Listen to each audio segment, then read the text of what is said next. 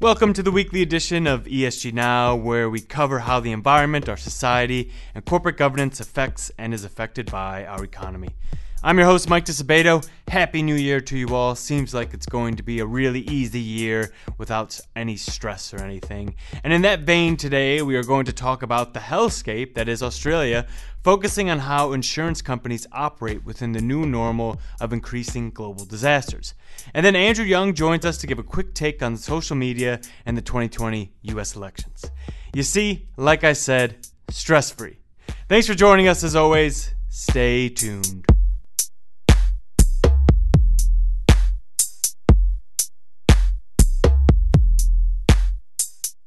Australia has been battling devastating wildfires throughout the southeast region of the country, where most of the population lives, which have been spurred on by record heat and drought in the region. Millions of acres of land has been burned, millions of animals have been killed, thousands of homes have been destroyed. It's the worst fire season in Australia in 20 years. It's an all-around mess.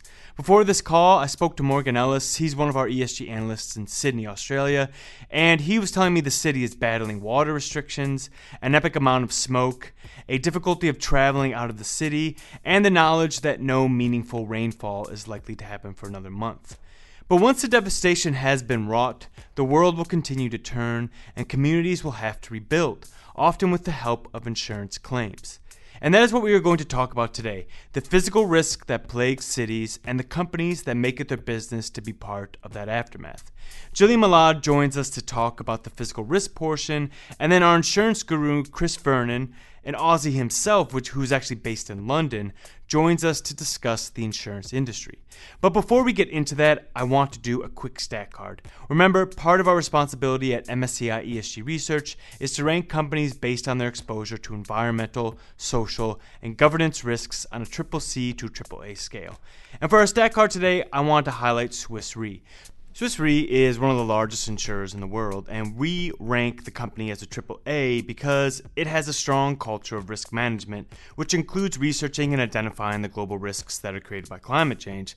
And as an aside, with nothing to do with our rating, Swiss Re also releases great data, such as telling us that natural disasters in 2017 and 2018 generated $219 billion in payouts worldwide.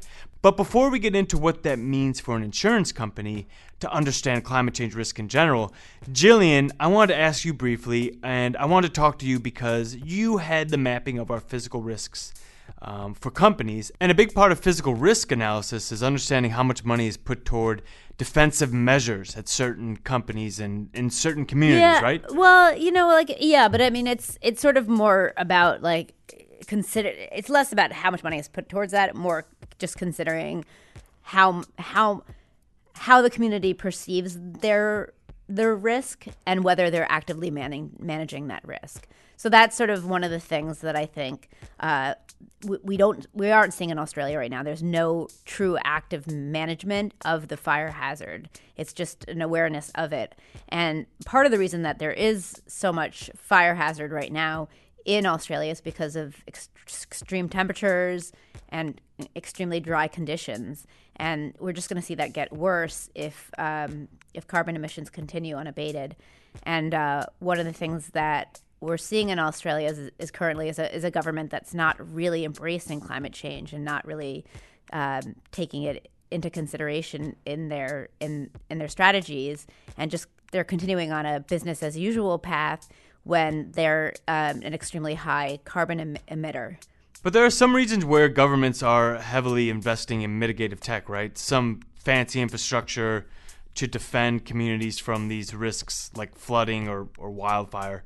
But I guess I should ask, does it change from disaster to disaster? Are there some disasters that are better to predict where they're going to happen than others? Well, I've been reading a lot on the physical hazards that are affecting different areas. And, wildfire is a really scary one because it's very destructive, and it's not clear when a fire is going to start. And based on the conditions. So if the wind is just blowing a certain way, if there's a drought, if there's no rain, if we're not going to see rain for days, how is that going to change the trajectory of the fire? We just don't know, and it's totally unpredictable. Oh, well, that's a big difference between you can kind of predict when flooding can happen, right? Yeah, you can kind of predict when flooding is going to happen, yeah, and areas that are prone to floods and not prone to floods. So there are clear floodplains, but with a wildfire, there's no clear path. It could take any direction. I mean, there are areas obviously that are more prone to fire. Especially when you have with a forest fire, trees burn, and if there's large swaths of forest and they're set on fire, we're pretty sure that the forest area is that's the path it's going to follow. But when there's houses that are in California, they call it the rural urban interface. It's right where houses are built right near forest land, and those are the houses that, especially with dry conditions, those are the houses that are most prone to being destroyed. Speaking of destruction of property and livelihood by disaster, Chris Vernon is also here to walk us through the insurance industry. And actually, the insurance industry has an interesting history with climate change because it is one of the earliest sectors, and not including academics or NGOs or nonprofits or activists, that started to put out extremely robust data on the risks climate change poses to our economy. That's correct, right, Chris? Right, and they had to be because it's part of their business to understand the real risks, and they have actuaries and all these smart mathematicians that spend their days figuring out what are the likely rates of cost to whatever assets is that they're insuring. I guess one point to start with is to classify two different types of insurance. One is the property and casualty insurance, and that's the insurance of things and stuff. And then life and health insurance is the insurance of people and disease and mortality and life insurance and those types of things. So insurance companies, just to do a layman description real quick, insurance companies take money from someone, that's your premium, and they technically guarantee that if something happens, the insurance company will pay out in an agreed upon amount. The industry is actually one of the only industries that can guarantee a return like that, and it's because they have a lot of robust data that maps out the risks they face, and they set their premiums based on those risks. But Chris, as Jillian noted in the beginning of the talk, wildfires are not like floods. They are not like car accidents in that, in aggregate, wildfires are extremely unpredictable. So how does the insurance industry adapt to this unpredictability? Yeah, so depending on the type of insurance that they are offering, they'll widen their premiums if they have less confidence in their modeling. So you can think about other types of accidents that might seem random, like car accidents or things that aren't necessarily related to weather patterns that you can model, but nonetheless they've still got the statistics and the data to do back testing. And where the climate change research comes in is that all of that information of the past is not useful looking forward as to how frequently these events might occur going forward. And the insurers, I wouldn't say, have a strong idea of where the portfolio might be more at risk specifically in terms of which town or which group of insured assets, but they would have an idea over the whole portfolio what their losses are looking at. And I actually just looked up some information. There's already been 8,200 claims and about $650 million worth of claims have been lodged already, according to the Insurance Council of Australia.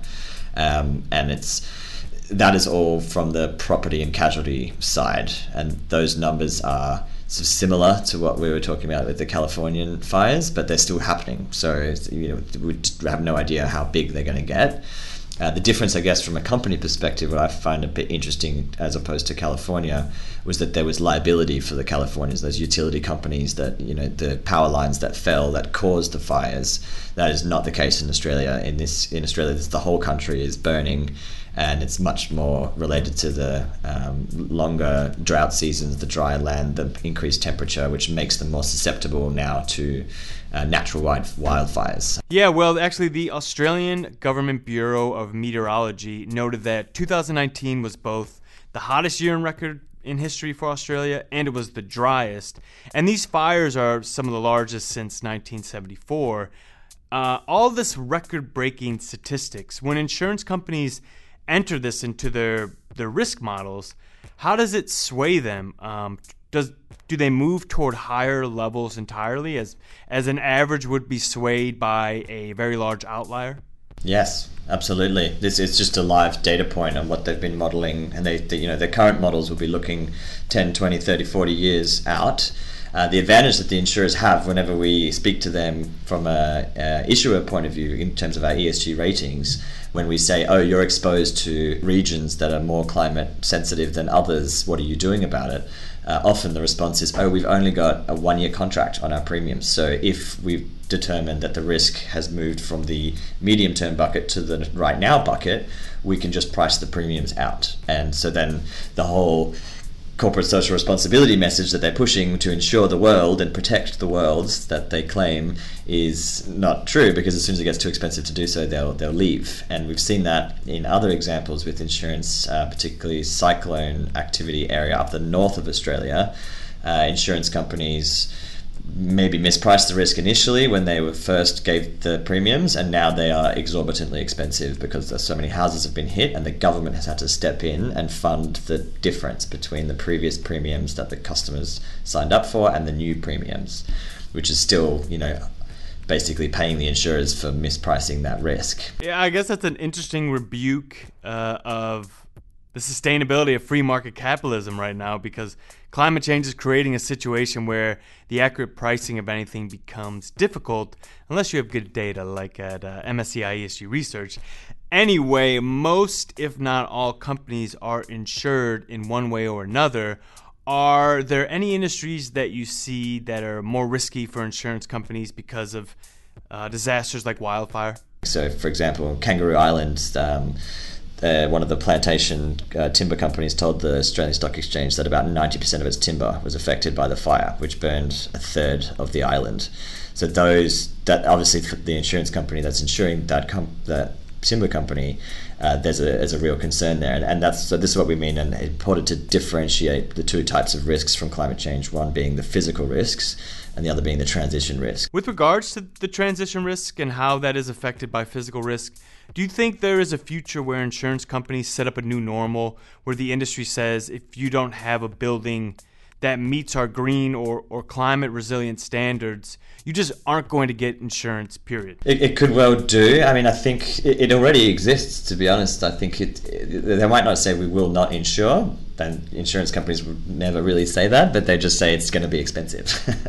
And then, but it basically means it's uninsurable, because why would you spend all that exorbitant amount of money when you might just take the risk yourself or protect your home yourself? So, how does that affect investors that are actually investing in these insurance companies? Do they look for the type of insurance companies that are proactively addressing this, or do they look for the ones that are doing the short-term, not really long-term view, but just a mitigated procedure where it's like, well, we're going to have month-to-month contracts, basically? So different investors will take a different view. Those that are long-term investors that are buying companies that they hope to hold over that long term, they're absolutely looking in detail at the way the company is mitigating its exposures that it has. One of the challenges is understanding from an investor point of view, looking at an individual insurer, where their insured assets actually are. Often they'll disclose their revenue generation, maybe at the country level, maybe at the state level, but they don't actually say we insure these types of houses on this shoreline. And that's what you need to know to be able to do strong analytics on these companies to understand which insurers are more or less exposed than others. So it's a challenge, and instead you need to rely on their own modeling. And similar to responsible investment and understanding which investors are responsible investors, you can look at which insurers are being responsible insurers. And there's a lot of, particularly the reinsurers, so they are the ones that insure the insurance companies, and they're usually globally based, and they sort of risk pool around the world. They are at the forefront of climate change modeling, and a lot of them have got fantastic research out there that shows, so your Zurichs and Swiss Re's and Munich Re's, the European companies that do that, they use that actuarial researching that they're doing to obviously mitigate the risks in their portfolio, but then also inform their insurance salesmen, where to be directing their mitigation efforts. Some of them are developing products that have inbuilt resilience mechanisms. So, for example, you will have a reduction on the premium of your home and contents insurance if you climate proof your home, and that might mean clearing out the gutters, So for fires and things, there's things that you can do around your house to make them more fireproof. Not having leaves on the roofs and sprinkler systems installed and things like that, and that's a win-win in terms of mitigating the physical risk, but then also the financial risk for the insurer long term. We also look at lobbying, and this is kind of the last question I'll have. Do insurance companies, are they trying to work more with governments by saying, we want to insure these areas, but it's going to become so expensive for us that we're not going to be able to do it. You need to set policies in place to be able to make up the windfall when we leave or we're unable to insure areas. Do you see that? Do you see some that are responsibly doing it, some that are doing it less in a less coordinated fashion, or is it just kind of not seen? Because I'm thinking about what happened in California, where after the massive fires that happened last year, in December of 2019, the government banned the practice of canceling people's policies in fire-prone parts of the state for up to a year. So it seems like insurance companies, as these disasters continue, would want to sway the conversation in whatever fashion possible. I think in general it's reactive from the insurers. It's only once the government finds a problem and there's a disaster and then they are found to have to pay out of pocket for the difference that they'll then institute a policy so that doesn't happen again. The reinsurers definitely engage at a sort of quasi-government level with the World Bank and some of the European institutions about how can we progress this and move it forward together. But the problem is that the policies are all done at the local level, so that disconnect then happens about what that looks like in practice. But the lobbying is definitely there because they do not want to be blindsided by what you described in California, where the government actually says you must maintain your premiums at these levels, and so now they're insuring a risk for less than the size of that risk, which is a big no-no for an insurance company.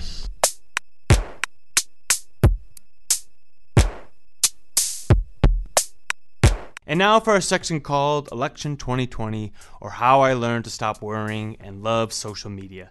Facebook announced that it would not bow to pressure and it wouldn't take down political ads with misleading information, but it would take down deep fakes. The art of splicing video images of a person to make it look like someone said something they actually didn't say. Those deep fakes that were created by AI, though, Facebook would take down. This is in opposition to Twitter that banned all such advertising, that is, political ads that are misleading, and Google adopted tighter rules in general. So Andrew Young, our Facebook analyst, joins me to give a quick take on this Facebook intransigence. Andrew, do you think Facebook is going to do anything to try and head off the problems they had in 2016 and beyond? Such as saying something like, well, we aren't going to do anything, but here's a roadmap for what happened in 2016, and so here is what could happen this year. Here is what you should look out for. Like a fake news roadmap of sorts, or an education campaign. Yeah, okay. So I think you've actually hit on a very important point, and it's something that we wrote about last year when we talk about this topic of disinformation, or more broadly what we call content integrity, and that's around media and internet literacy. Now, these companies, we found the industry as a whole really does not, we find it does not provide sufficient literacy educational materials, so consumers don't have the tools to understand what they're looking at or what they're reading, and the quality, the veracity of that data. So that is something that they should be doing and that they're not doing, and because they're not doing it, I think you will see for the rest of the year, especially with the American elections coming up, that this trend of misinformation and disinformation is going to continue.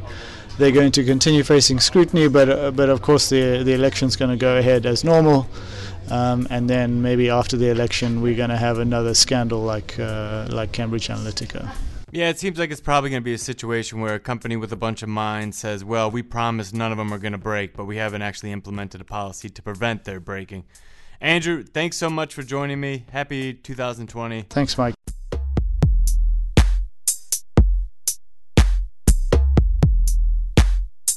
And thank you all for joining us for the first episode of 2020. Keep a lookout throughout the year as we continue to release new ESG-related content. It's going to be a great year. I can just feel it.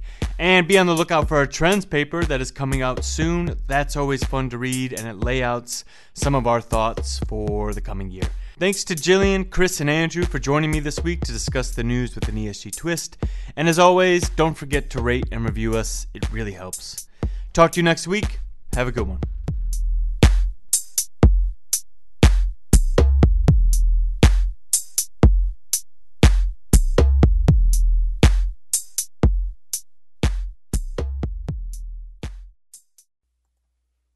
The MSCI ESG Research podcast is provided by MSCI Inc.'s subsidiary, MSCI ESG Research LLC, a registered investment advisor under the Investment Advisors Act of 1940. And this recording and data mentioned herein has not been submitted to nor received approval from the United States Securities and Exchange Commission or any other regulatory body. The analysis discussed should not be taken as an indication or guarantee of any future performance, analysis, forecast, or prediction. The information contained in this recording is not for reproduction in whole or in part without prior written permission from MSCI ESG Research. None of the discussion or analysis put forth in this recording constitutes an offer to buy or sell or a promotion or recommendation of any security, financial instrument, or product or trading strategy. Further, none of the information is intended to constitute investment advice or recommendation to make or refrain from making any kind of investment decision and may not be relied on as such. The information provided here is as is, and the user of the information assumes the entire risk of any use it may make or permit to be made of the information. Thank you.